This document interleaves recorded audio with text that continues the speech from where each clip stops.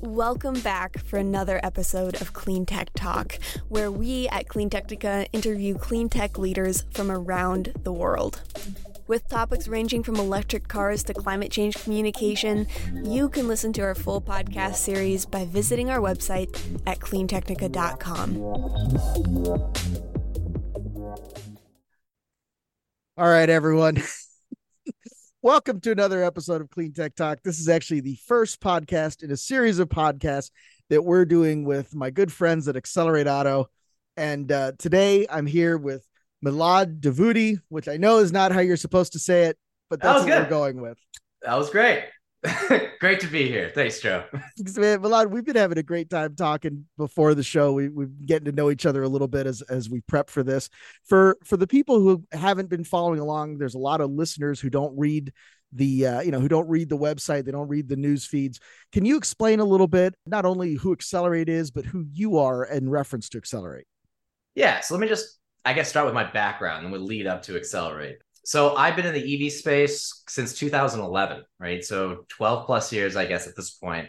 I started working for Tesla at a super early stage. I was the first employee hired in the state of Texas, actually. Wow. Back in 2011. So I helped open the third retail location. This was like the gallery locations that originally that we were kind of expanding into, like malls, high foot traffic areas, kind of high dollar zip codes and stuff like that. First one was in Santana Row, California. Second one was in Park Meadows, Colorado. And the third one was in the Houston Gallery. So I was part of that first team and kind of helped open all the different other locations in Texas. Even did some cool stuff like helping the Boston location, did first deliveries out in Canada. So this was end of 2011. So we were still selling Roadsters, right? Model S didn't really exist quite yet. Right. First Model S I ever drove was the Alpha Model S before. In fact, they can't see this, but the picture in my background is actually the first, it's like the very first time I saw like 4 Model S's at the same time. But it was a cool experience, right? So I was employee like 653 or something like that originally. And then in 2014, I helped joined up with a couple of guys who were doing something that was really, really cool. That was kind of right up my alley as well. Which I helped start the trade-in and the used vehicle operation for Tesla. So we were doing like non-Tesla trades, Tesla trades, also creating what a used vehicle sales program would be. How do we refurbish these cars? How do we move these vehicles? Kind of the whole entire plethora of different operations, but everything, A to Z, right? Everything direct. And we actually built the playbook for how a manufacturer buys and sells used cars, because no one else did that, right? That's right. You guys were the first ones to do that.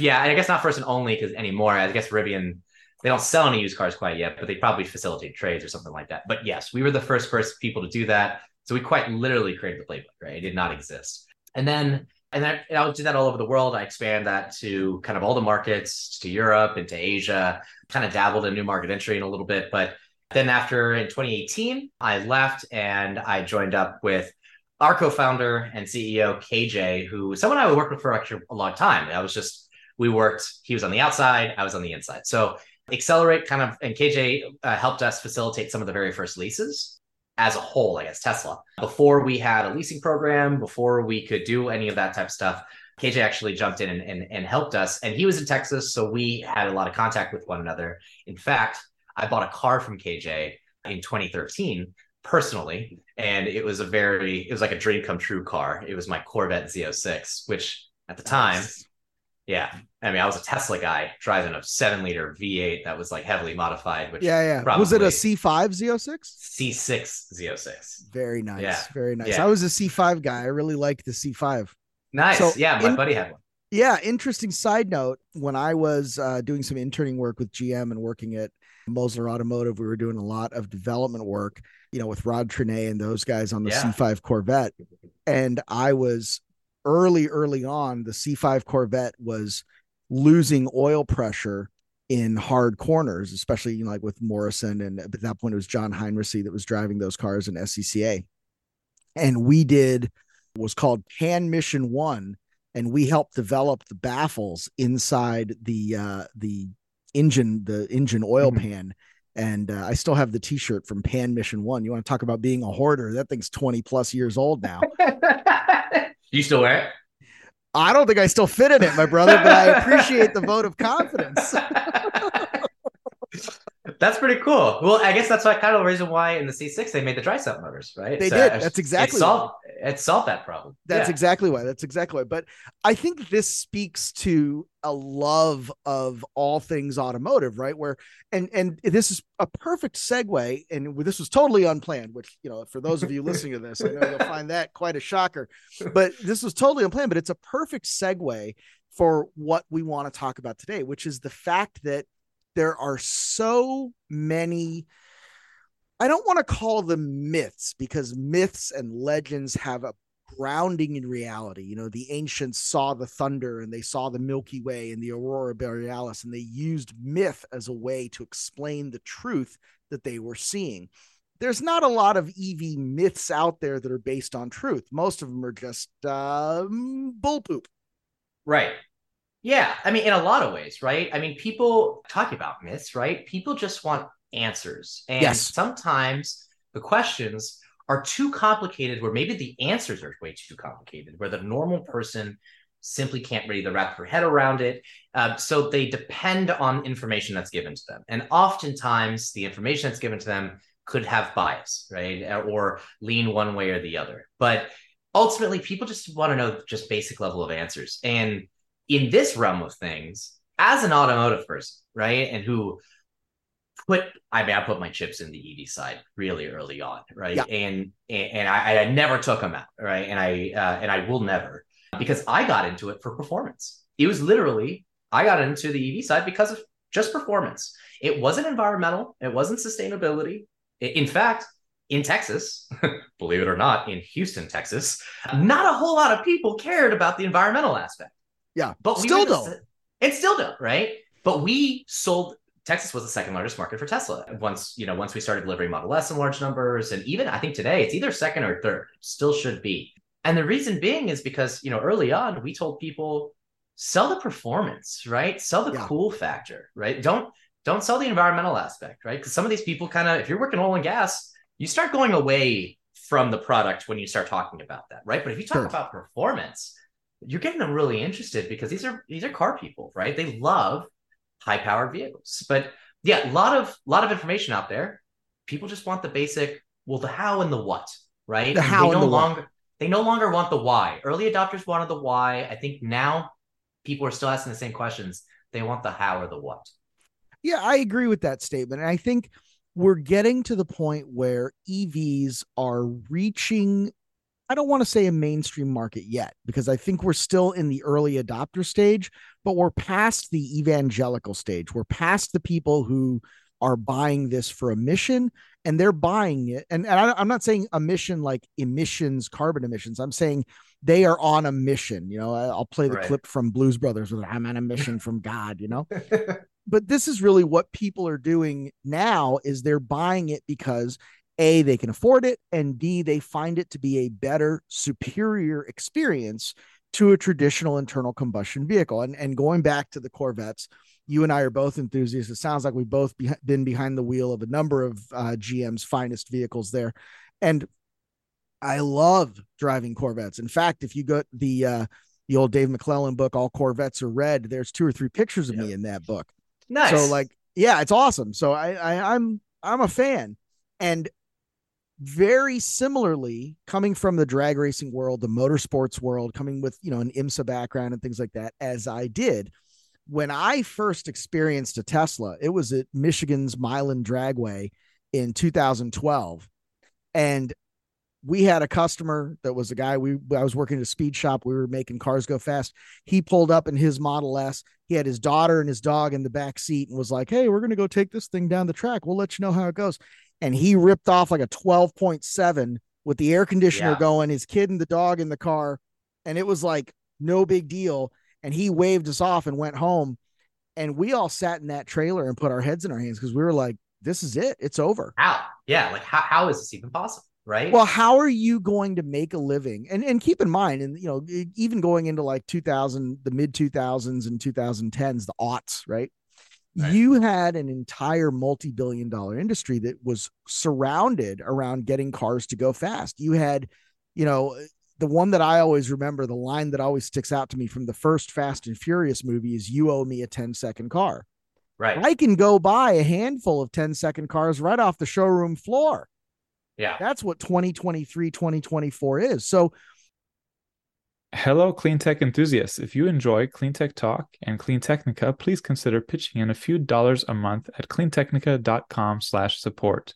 That's cleantechnica.com/support, where you can sign up in seconds with a credit card, pitch in a few dollars a month, or whatever you like. Some people actually contribute $100 a month to help us cover climate change and clean tech and try to help the world one word at a time. Thank you. let's talk about that. The first BS thing that we have to overcome if we're going to get mass market appeal into EVs is the idea that electric vehicles are not exciting, electric vehicles are not fast. And I think and I'll give credit where credit's due. I think because of the work Tesla did early on, nobody thinks electric vehicles are slow anymore. Yeah, I think that's the general consensus nowadays. I think most people understand that they're fast, right? They're quick, at least, right? I think some of the naysayers will probably still like, well, it's not fast, but it's quick, right? Now, for most people, I mean, even actually, there was a roundtable discussion with like Christian Koenigsegg, Mate Rimac, John Hennessy, and they're having a roundtable discussion. And it was actually Christian Koenigsegg that was talking about, is like, well, one of the questions, well, where do we go from here, right? And now these top speeds of these cars are insane. And John Hennessy, the Texas guy himself, is like, oh, just go more, right? Just keep going more. And Christian was like, I mean, why, right? We don't even have roads where anyone can actually drive that anymore, right? So it's not about top speed anymore. It's about driving dynamics. It's about everything else, right? And I think there's a lot of truth to that, right? Like, so my story about how I got into EVs was actually very similar to yours. I was at John Hennessy's track. It was in Sealy, Texas, because that's where I grew up in west side of Houston, and I wasn't too far from there. I was building motors since I was like 15, right? I've been building engines since I was like about 15, and all I cared about was performance. How fast can this possibly go? What's the power output? I don't care what it ran on. It could be diesel, it could be ethanol, it could be petroleum. It could be baby seal blood. Nobody cares. Right. It could be, leprechaun piss. Who cares? But there was a guy who showed up in a Roadster. This is like 2010. And there was a guy who showed up in a Roadster. And I was one of the youngest people around there at the time. And he I knew a lot about it because I was also building computers. I was building computers and cars kind of at the same time. And this merged a lot of the two similar things together. And I was like, okay, I have a rudimentary understanding of like electrical engineering, but I also understand mechanical engineering. And it's like, okay, well, I knew a lot about this. Guy gave me a ride, blew my mind, right? Yeah. He accelerated. And at that moment, I realized there's no way I can make a gas engine do this. This is just not scientifically possible. The physics aren't behind it. And at that point, that's when I started looking really seriously at electric powertrains, electric motors, even like connected with people at NEDRA, the National Electric Drag Racing Association. Oh, back in the White Lightning days. The early exactly. days. White Lightning. Yeah, exactly. Yeah. Yep. Those like 4-second cars right, that were just like zooming down, and like all these guys were doing is, it was funny for them. I was like, well, how far do these go? They're like, who cares? As long as it goes down and back in the quarter mile a couple times. Yeah, it only has to go a quarter of a mile, dude. Relax. So, but it was really cool to understand a lot of that and learn a lot of that, because that's when I realized, I was like, this is phase one. Where are we going from here? Phase one. No, and that's such a good way of putting it, because I still think that one of the biggest problems that we have as EV evangelists, as people who want the mainstream drivers to adopt EVs, is this idea that this is as good as it gets. That maybe you're, like, oh, well, it takes 4 hours to charge an EV, so that's how long it takes forever. It's like, no, by the time the car rolls out on the line that takes 4 hours to charge, there's one behind it getting ready to come out next year that takes 2 hours to charge. And that has happened just about every year since the first Model S came out. And now we're at the point where, Cattle, and I know that's not what they're CATL, but I always say Cattle. Cattle has now a C5 battery. It's a 120 kilowatt battery pack that will charge from 0 to 80%, or right near 0 to 80%, in 12 minutes. And that's 250 miles of range in less than 15 minutes. So we are now getting to the point where it takes about as much time to fill up quote unquote, fill up your EV with electrons as it does to fill up your internal combustion car with gas. If you stop on a highway rest stop, you plug into a supercharger, you go in, you use the facilities, you get a drink at the convenience store, you get back out to your car. That's 15 minutes and you've got 250 miles of range. If you do that in an internal combustion car, you're still standing at the pump for 5-10 minutes, assuming there's an open pump when you get there. And then you're still going to the facilities. You're still going into the convenience store. So now we're at the point where that actually takes longer than charging. Yeah, especially at certain locations. Like for all you listeners out there who live in Texas, Buc-ee's, and really who haven't, I think a lot of people know Buc-ee's at this point, or at least maybe have heard of them. But they're known for having 150, 200 like gas pumps at every one of their facilities. How I describe it, it's America under one roof in a lot of ways. Like in a lot of ways, right? It's like some of the best barbecue you've ever had. I mean, it's just like so all good. Kinds. It's amazing. If you don't know what Buc-ee's is, I got to tell you, first of all, you probably have much lower cholesterol than I do. But you need to find out what Buc-ee's is. You're missing out. This is like, it's like a destination point. But, I remember because like going to Buc-ee's, it's like a whole thing, right? First of all, you don't go to Buc-ee's and don't go inside. That's like sacrilegious, right? No one does that. It's wrong. It's like, get the hell out of here. Don't even go, right? Go pump gas somewhere else.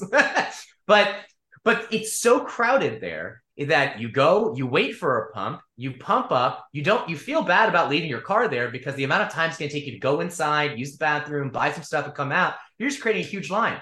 So you pump up your gas, then you go park, then you go inside, and then you use the cleanest restrooms in the country, have some amazing barbecue, buy your snacks, and then leave.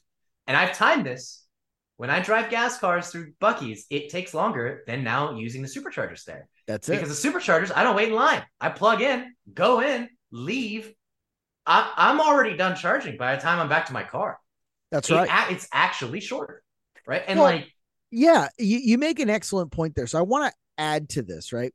So I think that the people who've experienced EVs, especially with Tesla and supercharging and, the ultra high, like the Hyundai Ioniqs, the new Ioniq 5 and 6 that charge at 300 plus kilowatts. So it's, super fast charging or whatever they call it in Electrify America. It's like ultra, super, hyper, wonkus fast. Yeah, exactly. They have some trademark name. But they have ultra fast and hyper fast, but I never know which one it is because it's terrible branding. But that they don't have the mega fast yet. Is that that's coming? That's when they go to the 800 volt architecture. Then they'll have the ultra mega fast. Then they'll have Fastzilla, which is like a 1,000 watt. It's such terrible branding, right? Because like, why don't you just say level 4 or level 5? Doesn't that make much more sense? Yeah. Way to overcomplicate things. Way to overcomplicate stuff. It's like, but let's confuse you because half the time it doesn't even work, right? And like, but this speaks to the next problem, and this is like the next problem with EV charging and with living, because this is ultimately all about living with EVs. How do you make an EV fit within your life? There is a tremendous amount of confusion among how fast vehicles can charge, because if you say level 1 charging is 110, level 2 charging is 240, level 3 charging is DC current, so it's 50 kilowatts and above, right? There is a huge difference between plugging in a little Kia Soul EV at 50 kilowatts or a Chevy Volt at 150 and plugging in, a Tesla, a modern Tesla, like the new Model 3 Highland that charges at 350, or a Hyundai Ioniq 5 that charges at 300. There's a huge difference there. And we're talking a difference of hours. Yeah. And they're both being called level 3. So if I'm a person, a general, let's say a normie, if I'm a normal and I'm not a car person, I'm not an automotive person, I'm not a tech person, right? And my neighbor has a Chevy Bolt that they just bought, and they say, hey, listen, that's a brand new 2023 Chevy Bolt. How long does it take you to charge? And they say, oh yeah, it takes me about 90 minutes to get a full charge. I think in my head, well, this is a brand new EV. It takes 90 minutes to charge them. That couldn't be further from the truth. There is so much difference out there in terms of what fast charging is that I think there needs to be some more differentiation at the top. But I'll leave that to you. How do you think we can accomplish some of that? But you can't overcomplicate it, right? So I think right. There's a big like knowledge gap, and there I think this gap is almost it's not going to be achievable to 100% of the population. Like, I think most people probably don't even understand the difference between low grade and mid grade and high grade gas. Like, I really don't. Right? They don't know what octane is. They don't know what octane is, right? So, like, are we going to go sit here and talk about like at what point is like the burning level and the combustion point based on the octane amount of that's in the fuel? Like, no. What is ethanol? You know, do I need ethanol free? Like, this is, most people don't even understand any of that stuff, right? So, like, I think there definitely needs to be more like standardization, because a lot of the people that I speak to, it's and also speak in more reality, right? When people ask, well, it's like, where are all the different charging stations? I don't want to show them a map of level 2, because that's not going to be helpful, right? And I've been speaking to more and more people these days where I'm just being incredibly honest with individuals, and I'm not lying to them. And I feel like when you lie to them, and I've talked to so many people that are in this scenario, where I literally just the other day, someone pulls up in a Kia Niro EV at a Tesla supercharger asking me how to charge their car. And like, and I had to tell them, I'm like, we're in the middle of, I was driving to New Orleans from Austin. I was like, I don't even know where another like Electrify America station is. I like tried to help this person, and it was very complicated, and they were just really disappointed in the whole entire scenario. Do you think that person is going to go buy another EV after this? Right. Well, and the answer is probably not, because someone didn't tell them the truth. And we need to be able to at least kind of reason with people a little bit. And I think the more we reason with them, I think the more that people are a little more open-minded about what this is. Like, you know, telling someone, hey, the only time I'm ever charging publicly is if I'm leaving home indefinitely. That's it. Right. And now I've also owned an EV for 3 years where I didn't even have home charging. Right. And like, how did I do that? Yeah. Well, that's a great point, because, and I've made this comment before, and this is kind of a disingenuous comment, but it sums up the way that I feel about it. My father-in-law is looking for a new vehicle. He's in his 70s. I always talk about, look, if it's too complicated for him, it's too complicated for most Americans, because most people who are spending money on newer cars are guys my age and up. They're in, they're 50, 60, whatever it is. Right. So if they can't understand it, it ain't going to work. Right. So I had this conversation with him, and he said, well, I'm concerned because I live in a condo. I'm not going to be able to put a fast charger in my condo. And I said to him, well, wait a minute. You don't have a gas station in your condo, but you still drive a gas car. And he just kind of looked at me like I had 9 heads. And I said, no, think about it. When do you go get gas? You don't drive too much. You drive 5,000-6,000 miles a year, a retired guy. When do you get gas? He goes, oh, usually when I drive around and I need gas. Okay. But like, you don't just leave the house to get gas. He goes, no. Okay, I'm going to Target and I'll go to gas station on the way. I'm going to the grocery store. I'll go to a gas station on the way. I'm like, great. Grocery store that you go to, he happens to go to Whole Foods because he can afford it, right? Charging stations. Yeah, exactly. Just go, plug it in, do your shopping, and when you come out, it's going to be full. When you go to Target to do Christmas shopping for the kids or buy the stuff you need for the house, plug it in. When you come back out, it's going to be full. Yeah. And that is one of those things that blows people's mind, is like, oh, I don't have to have the charging at home. And I think the early adopters pushed that charging at home so hard that now it's gone the other way. And people think that if they can't charge at home, they can't use an EV. And that's another kind of BS response, right? Yeah, it is. Because as long as you have something, I think if you just think about this, right? And this is what I try to reason with people. Are you driving your car in more hours of the day than it's parked, or vice versa? Right. And it's like, well, the car's parked for most of the day. And then the question is where? Right. And then it's like, okay, well, it's work.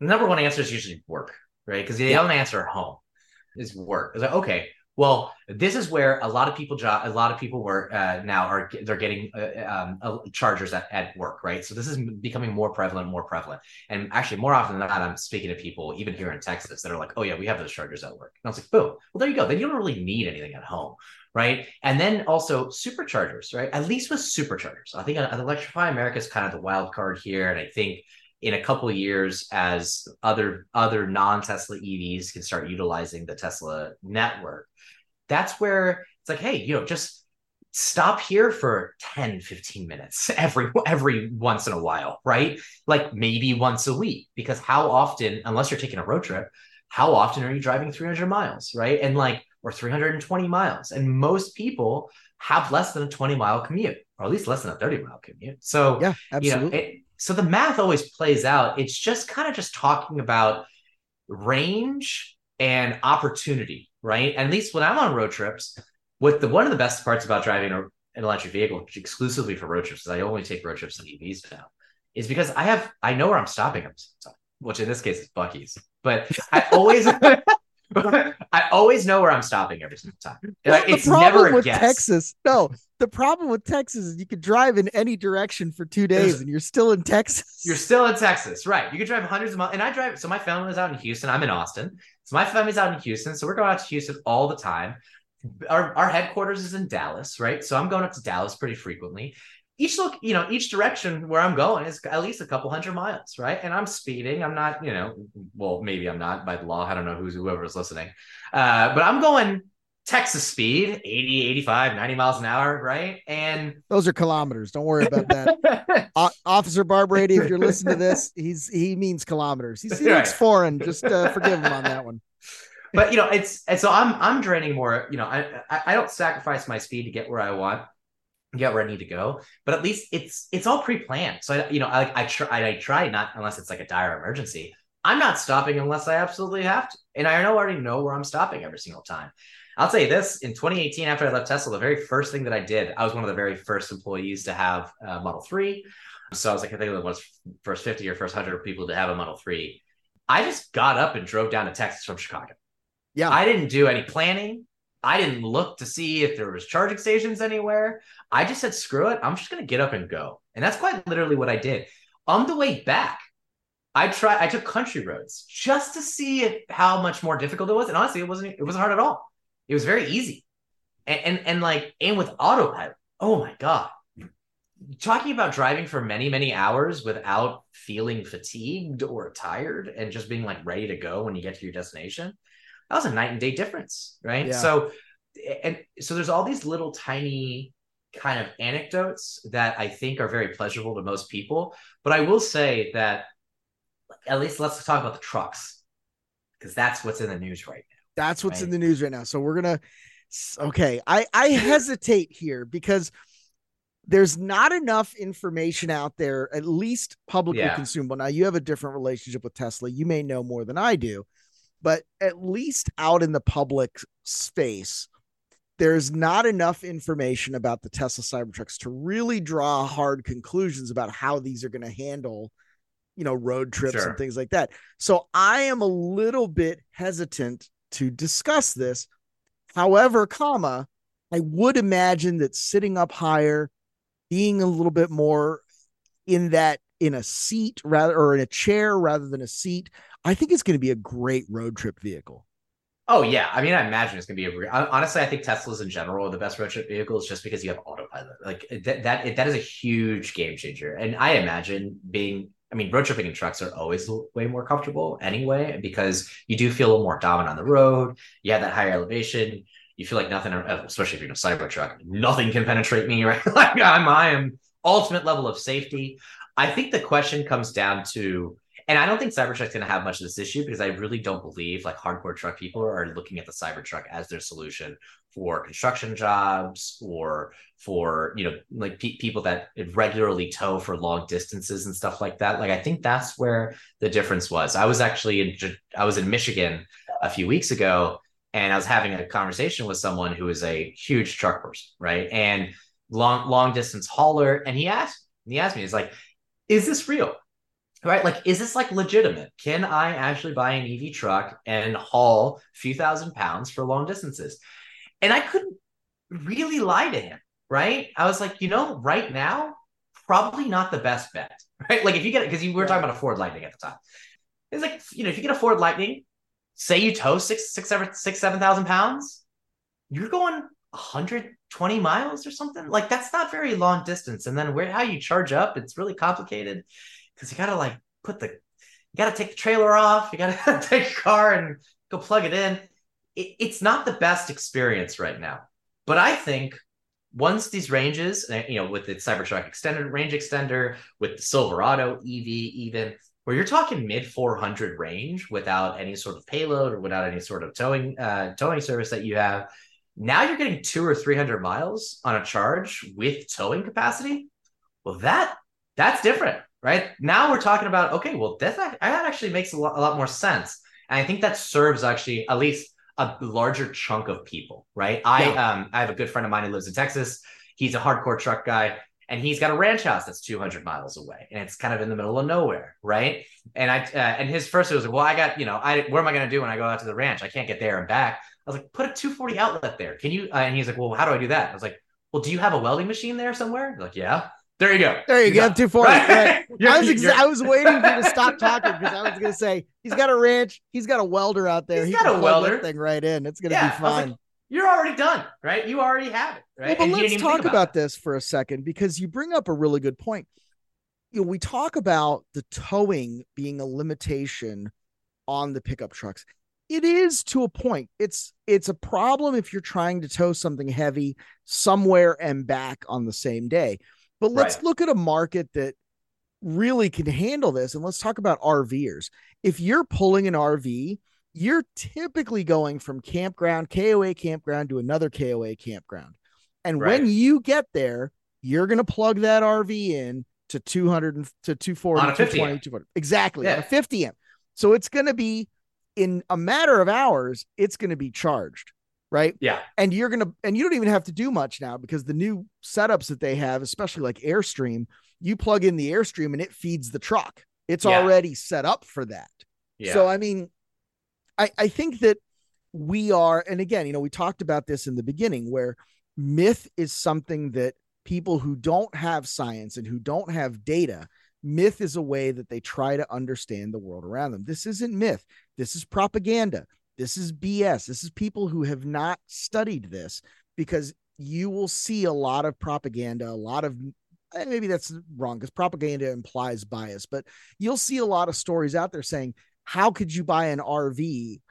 How could you be in a full-time RVer and buy an electric truck? It's like, oh, that's kind of an ideal use case because nobody is hooking up their RV and towing it 400 or 500 miles in a day because that's exhausting. Yeah, that's terrible. It's a terrible experience. You're going campground to campground. You're going campground. And you're going campground to campground. In fact, in the early days of Tesla, before we had superchargers, when I was driving Model S from Houston to Dallas, we did stop at campgrounds because that was the place that we could actually charge up the car. Right? That's it. Prior to the world of superchargers, we really didn't have to do that. And it always made sense, right? So the writing was always on the wall for those types of individuals. It really comes down to what are you trying to use the car for, right? Yes. I remember when we were at the store early days, and people would say, "Well, this doesn't work." Talking about Model S, it's like, "Well, this doesn't work because I have to, I got kids like soccer practice or something like that. I take them out once every season."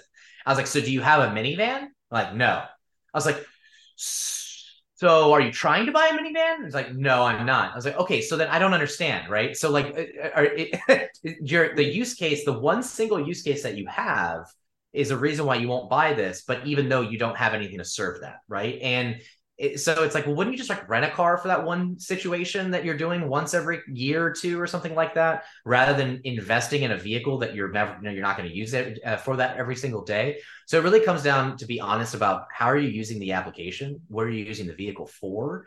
I mean, for the vast majority of people, I think for the consumer vehicle world, I think it already kind of makes sense. However, I think, although we're at say 8 to 10% new vehicle registration being EVs, the people asking questions today, the questions about kind of everything that we're discussing right now, the questions that are asking today are the same questions people were asking 10, 12 years ago. It is no different, right? Now, our environment is totally different, right? So now we have a robust network of superchargers where you can literally go from top tier Canada all the way down in the southern part of Mexico, right? I wouldn't recommend driving through Mexico, but that's the situation that you can potentially do if you want to do.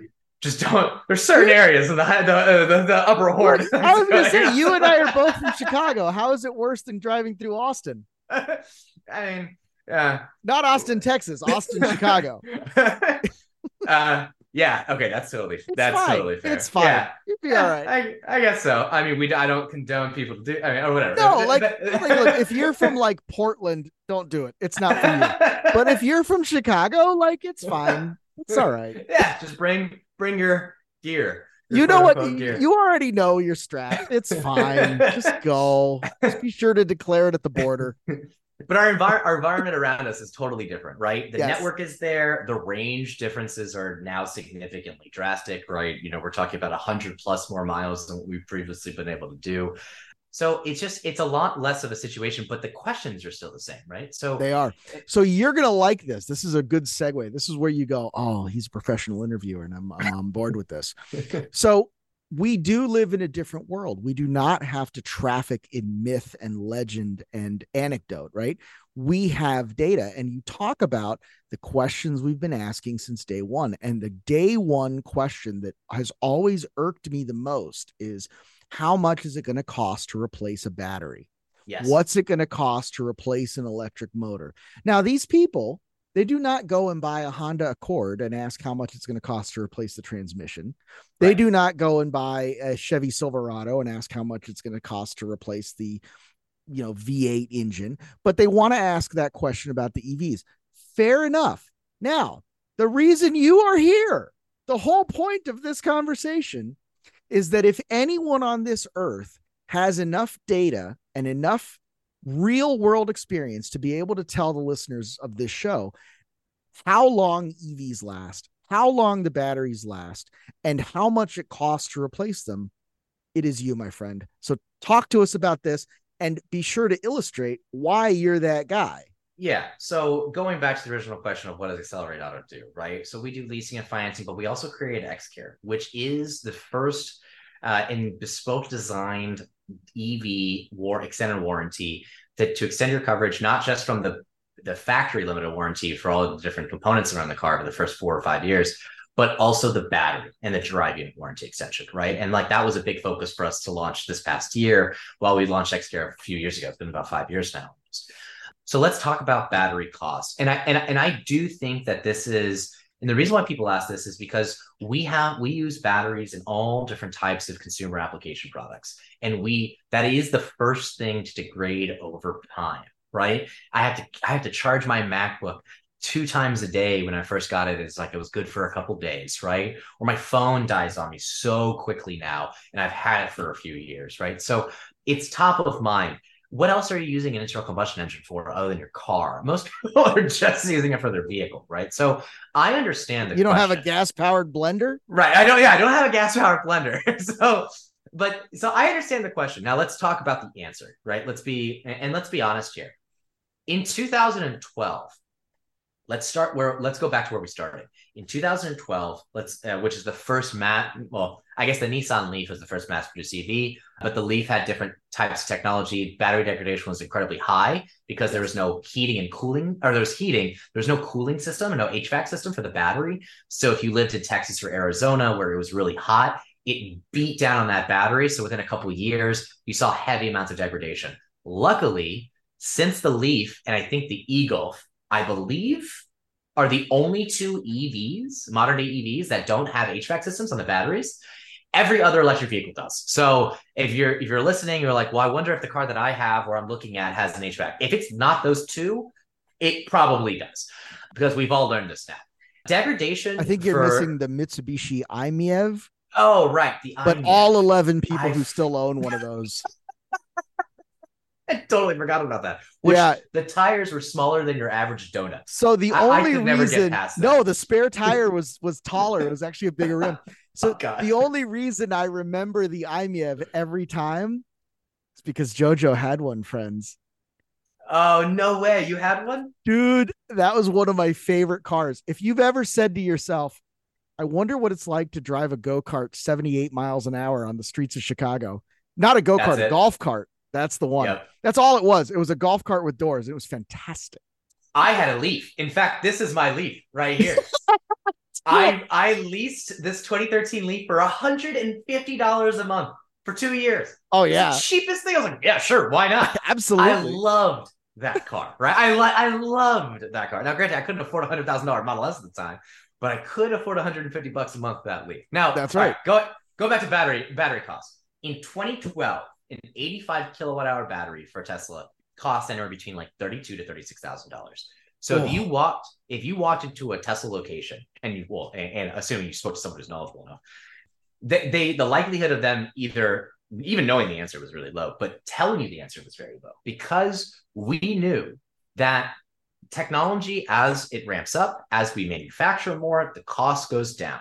Now, we just didn't know at the time exactly how much, right? So, and all these batteries, at least for Tesla, is 8 years. Some manufacturers are 10 years. So at least you have 8 or 10 years of warranty for these batteries in case something were to happen. It's on the house. But let's use that 85 kilowatt hour battery, went 265 miles in a charge. That same 85 kilowatt hour battery today would cost $12,000. Not even 10 years later. Wow. So like a third of the cost. Yes. But now this is critically important, because let's say that you in 2015 were interested in a Tesla and you said, how much does this battery cost? And you were able to find the answer. And you found the answer of $36,000. Out of sight, out of mind, it's rattling around in there. It's like that, the whatever that is at the bottom of the spray paint that rattles around. We don't know, but it's in there.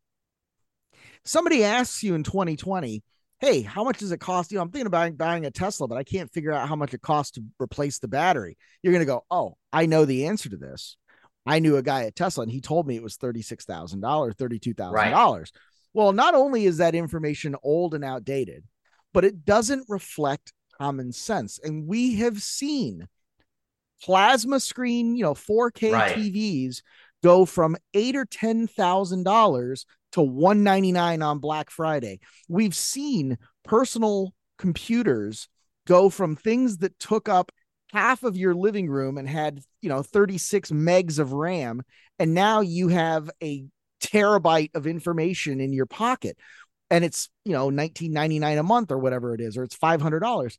We have seen that technological progress time and time and time again as consumers, but the assumption is that this one piece of technology has remained in stasis for the last 15 years, and it just couldn't be further from the truth.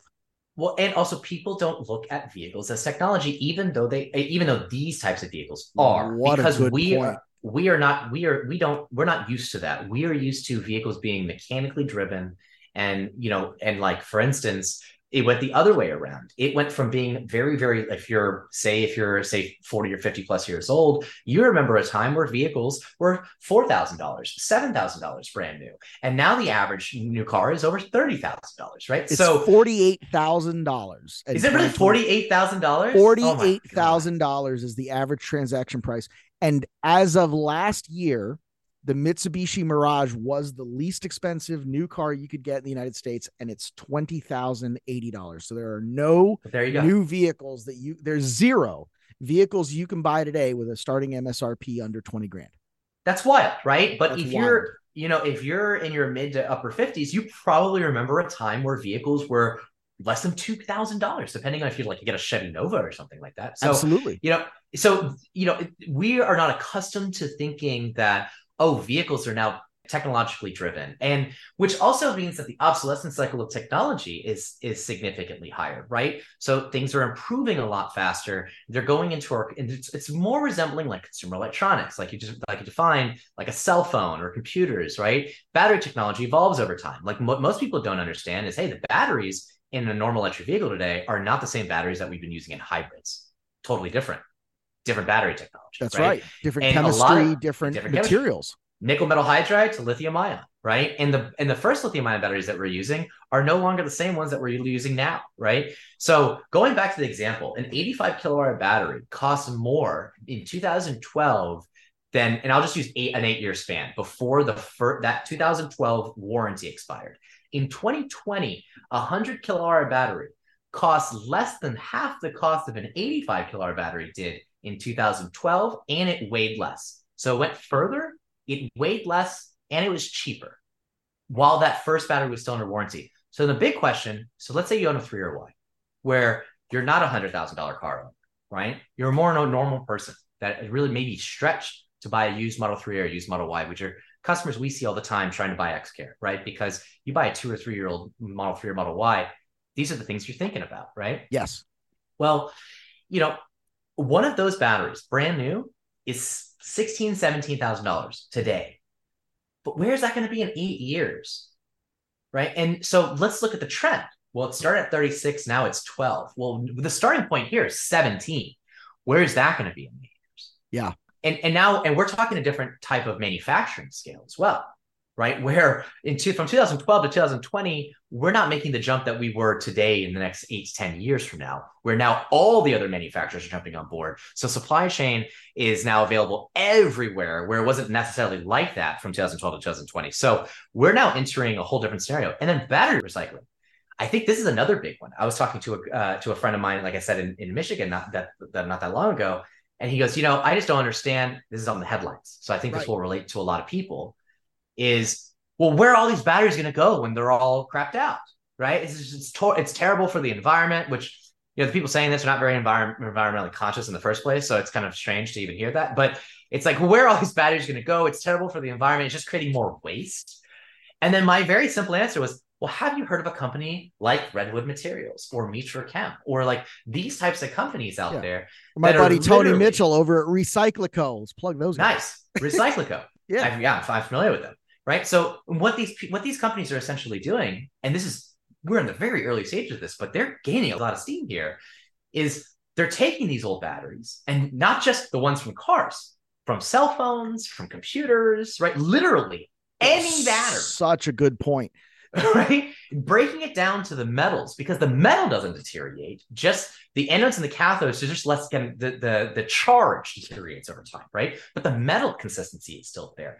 They break down the metal componentry of these battery packs. They essentially re-energize them, quote unquote, right? It's just re-energize the anodes and cathodes, and then put them back into circulation to make more batteries. So there will be a time where we're going to have more used vehicles in circulation than new cars, especially EVs, where we're going to close the loop. Yes. Mining is not going to be a thing anymore. And from my point of view, being one of the creators of Xcare and owning this warranty that now thousands of people have, is that the cost once we close the loop is going to be pennies to the current day dollar, which was pennies to the previous dollar. Yes. So we're on the scale of scalability, right? And in the realm of scalability, we're just now cutting the surface of where this is going to be I think in less than a decade. I think in the next 5 to 8 years, we're going to be close to seeing that now circle of battery manufacturing and recyclability is going to start closing in. Yeah.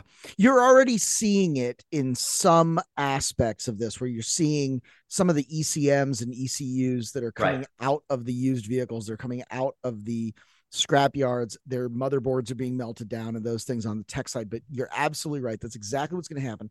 So that level of recycling and closing that loop is going to make a lot of the concerns about mining and about longevity go away. But even today, someone buying a 3-year-old or a 5-year-old EV, we have seen, whether it's through, these taxi companies in Canada and New York, like Ravel have been running these Tesla taxis for a while.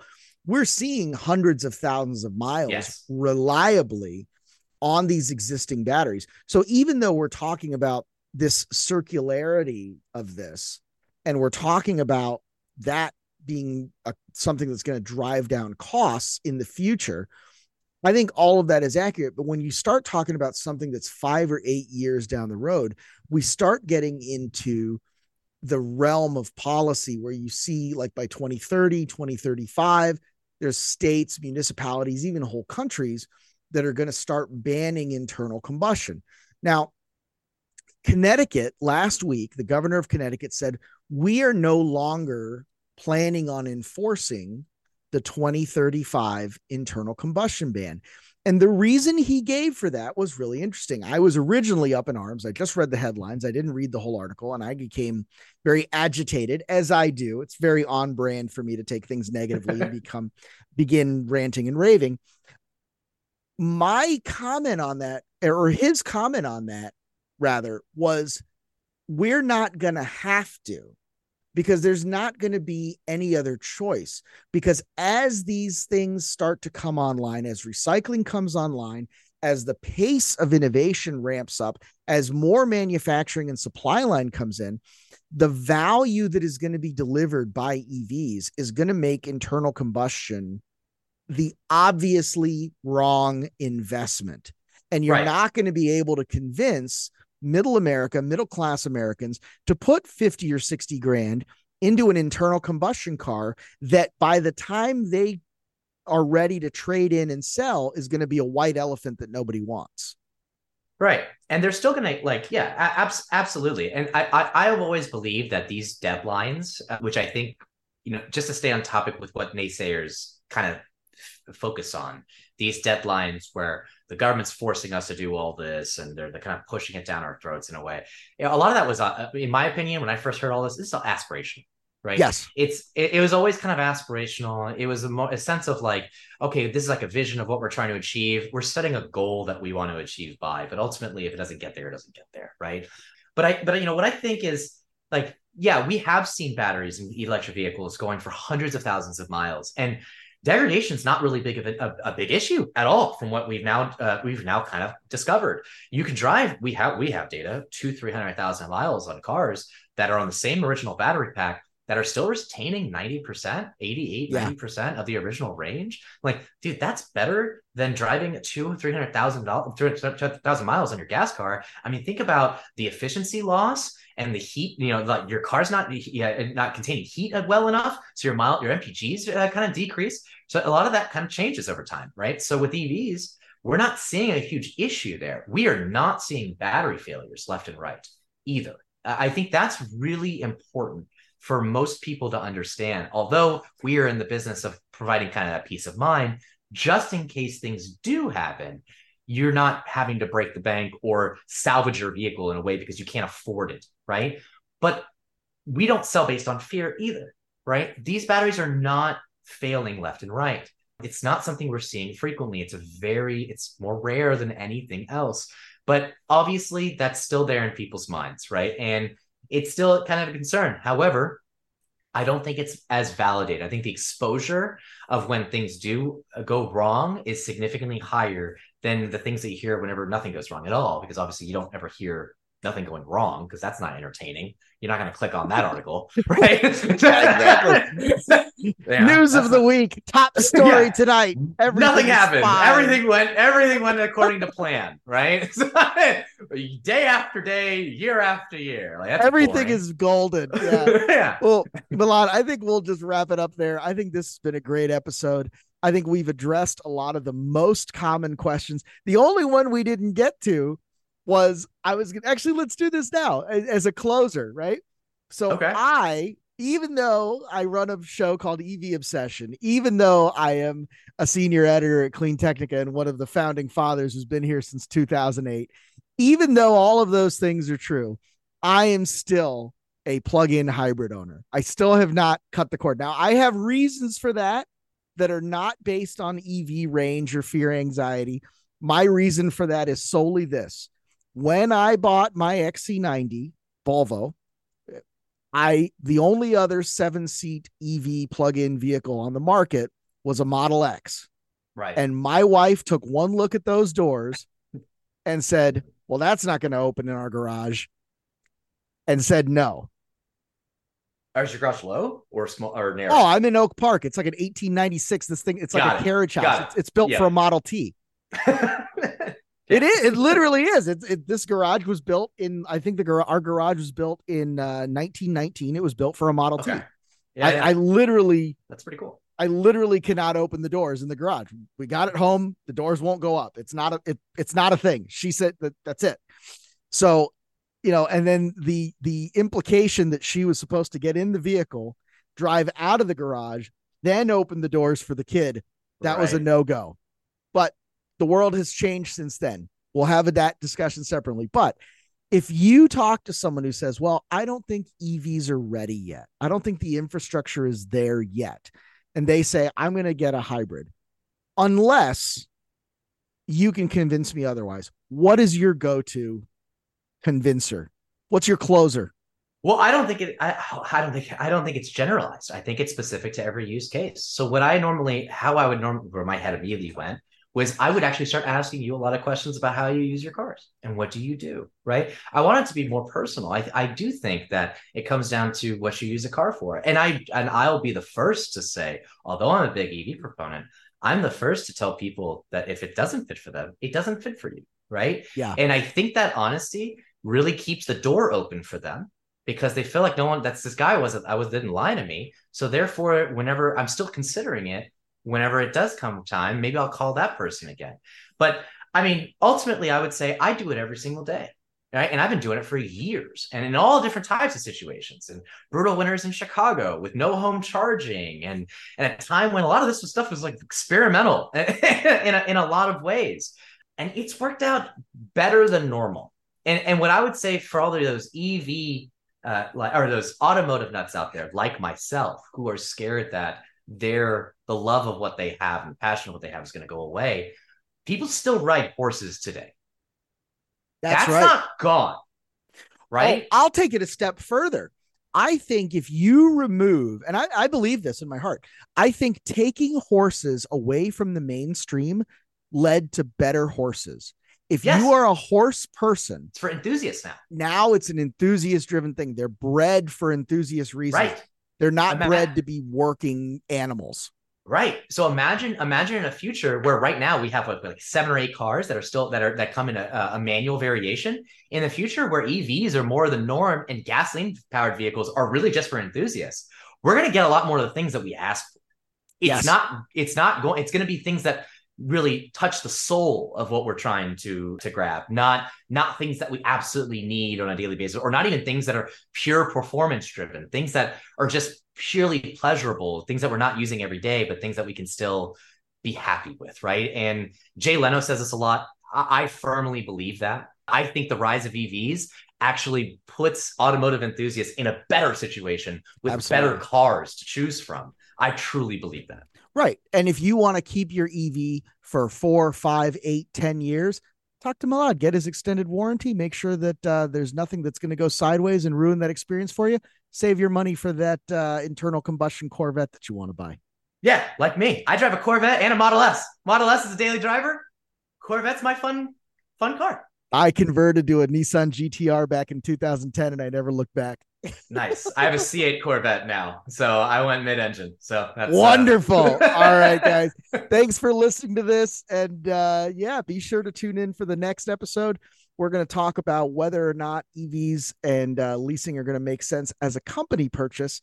And we'll take it from there. Thanks so much, Milad. Thanks, Joe. Thank you for listening to Clean Tech Talk. Join us next time to get your electric fix.